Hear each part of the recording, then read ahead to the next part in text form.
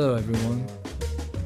As many of us are currently confined at home in many places of the world, and while we keep in our minds and in our hearts those who have no choice but to be at risk from the ongoing worldwide pandemic because they're doctors, nurses, workers, homeless, incarcerated, or in any other precarious situation, we wanted to provide you with a daily podcast to use this time to reflect and organize. The concept is very simple. Every day, we ask one person the same question. What is for you a moment of true decolonization? The answer can be a historical moment or something they witnessed, something heroic and grandiose or rather discreet and mundane, a durable blow to the structures of colonialism or a short instant of liberation. We thank you very much for listening and wish you and your loved ones the very best wherever you are. Hello everyone. Today the fourth guest of the Funambulist podcast series is Omar Berrada, who's a writer, a translator, a curator, and the director of Dar el Mamoun, a library and artist residency in Marrakesh.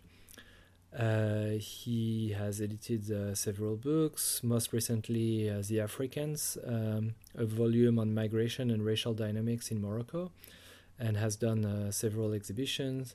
And he is currently living in New York, where he teaches at Cooper Union, where he and Leslie Hewitt co-organize the incredible Ideas lecture series. He's also someone that I'm intimidated to to interview, despite us being good friends, because he used to have his own show on the radio. So I always feel that I'm a little bit more stuttering than he probably ever will himself. Hello, Omar. Hello, Leopold. I used to have my radio show many years ago. I completely forgot how to do this. I'm sure you did not, but it's okay. You're also a very humble person, so that's... So let's get to it. What is the moment of true decolonization that you wanted to share with us? Yeah, first I'd like to thank you for asking me and for all the work you do with the Funambulist. It's always very heartwarming and enlivening to read and listen to the things that the Funambulist does and publishes.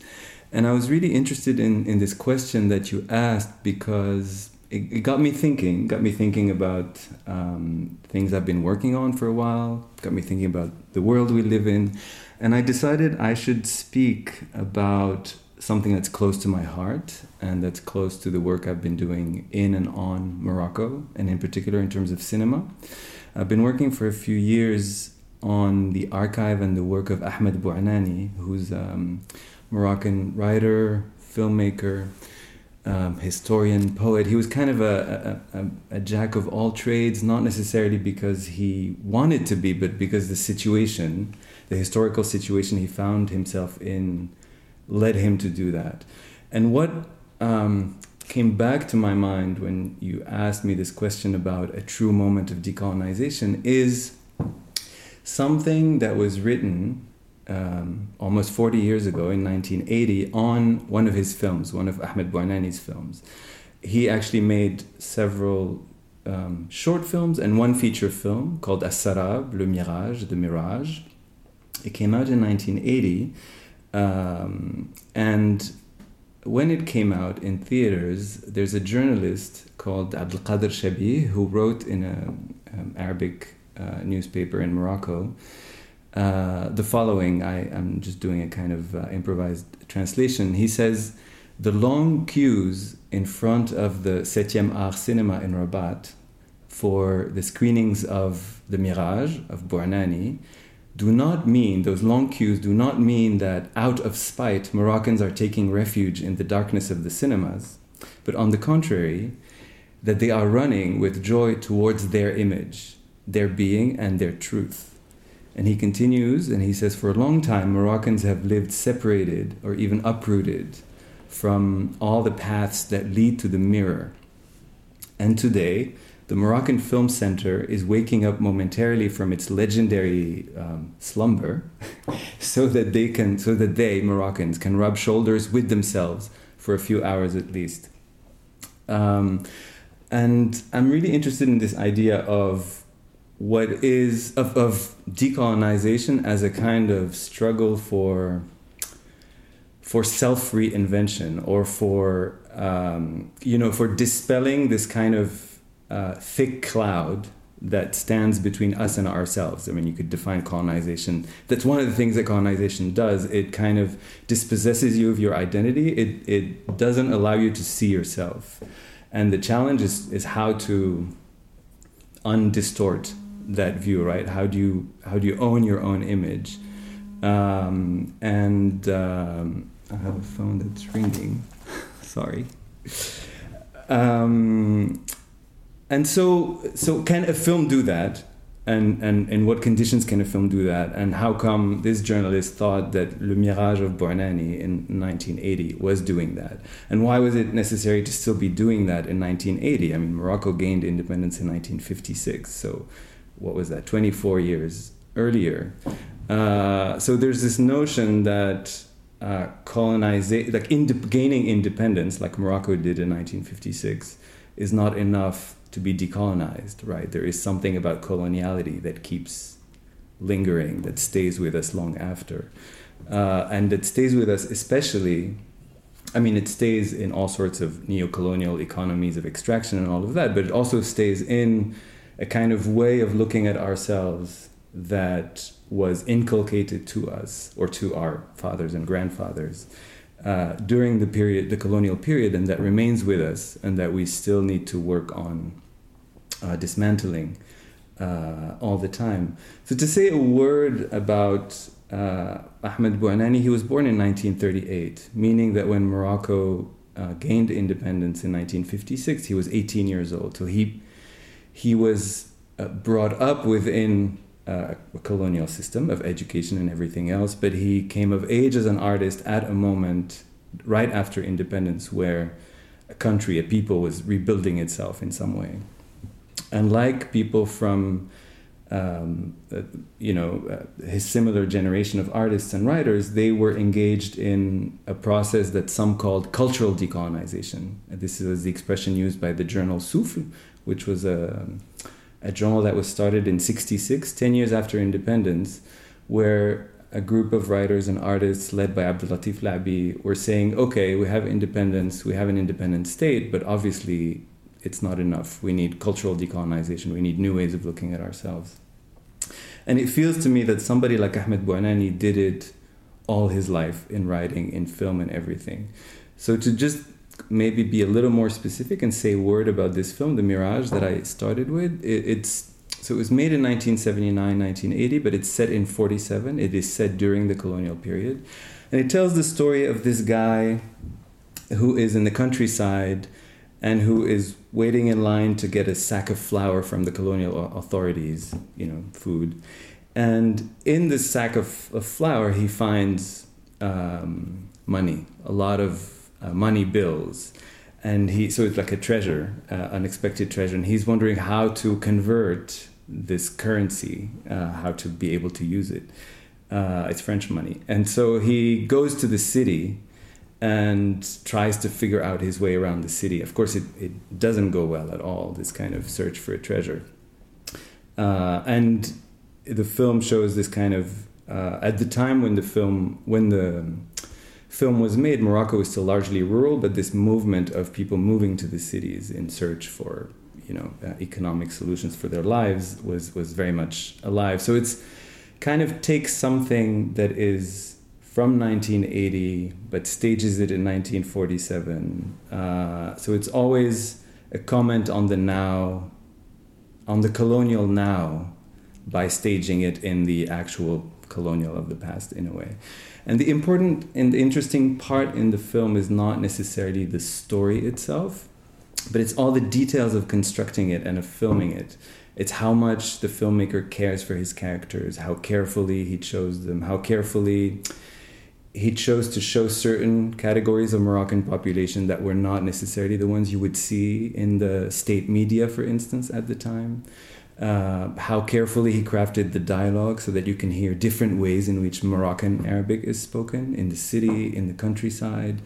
Always showing that, one thing that happens, or that happened in most countries that decolonized politically, is that then you have an authoritarian state that takes over the narrative and constructs a kind of narrative national unity, which is very much what happened in Morocco. And what people like Bouanani and other artists were trying to do is, first of all, of course, all the work that was still to be done to unravel the colonial narratives that were left by the French, by the colonizers, but also to refuse the kind of forced unity of narrative of the state.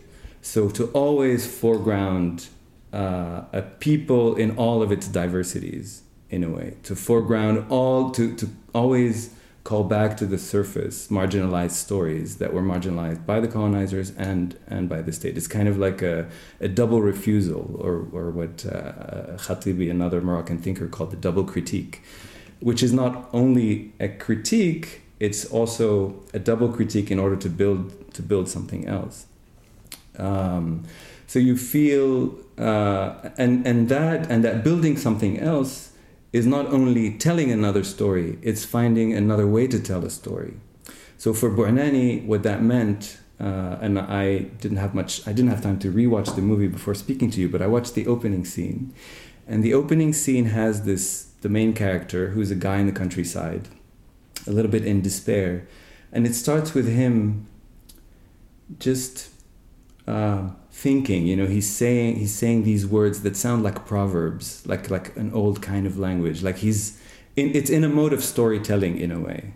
It's in this kind of a mode in which he is speaking, but you feel he's not only speaking for himself. He's not only telling his own story. He is telling the story of, a whole group of people. There is the voice of the collective already in the voice of each individual. It's like a poetics of the fable or the legend or the storytelling. And this is something that Bouanani did a lot in his work and in his films. This notion of our mode of narrating is the storytelling, is a circle of storytelling. There's somebody telling the story, there are people around them, and there's a call and response. There is a call to the words of the he calls them jdud, the grandparents or the ancestors. So it's never kind of a story with a beginning, a middle, and an end, or a psychological drama or something like that. There's always a kind of, how would you say that? Like a kind of confronting of history at every moment. Nothing is insignificant. Nothing can be insignificant, right?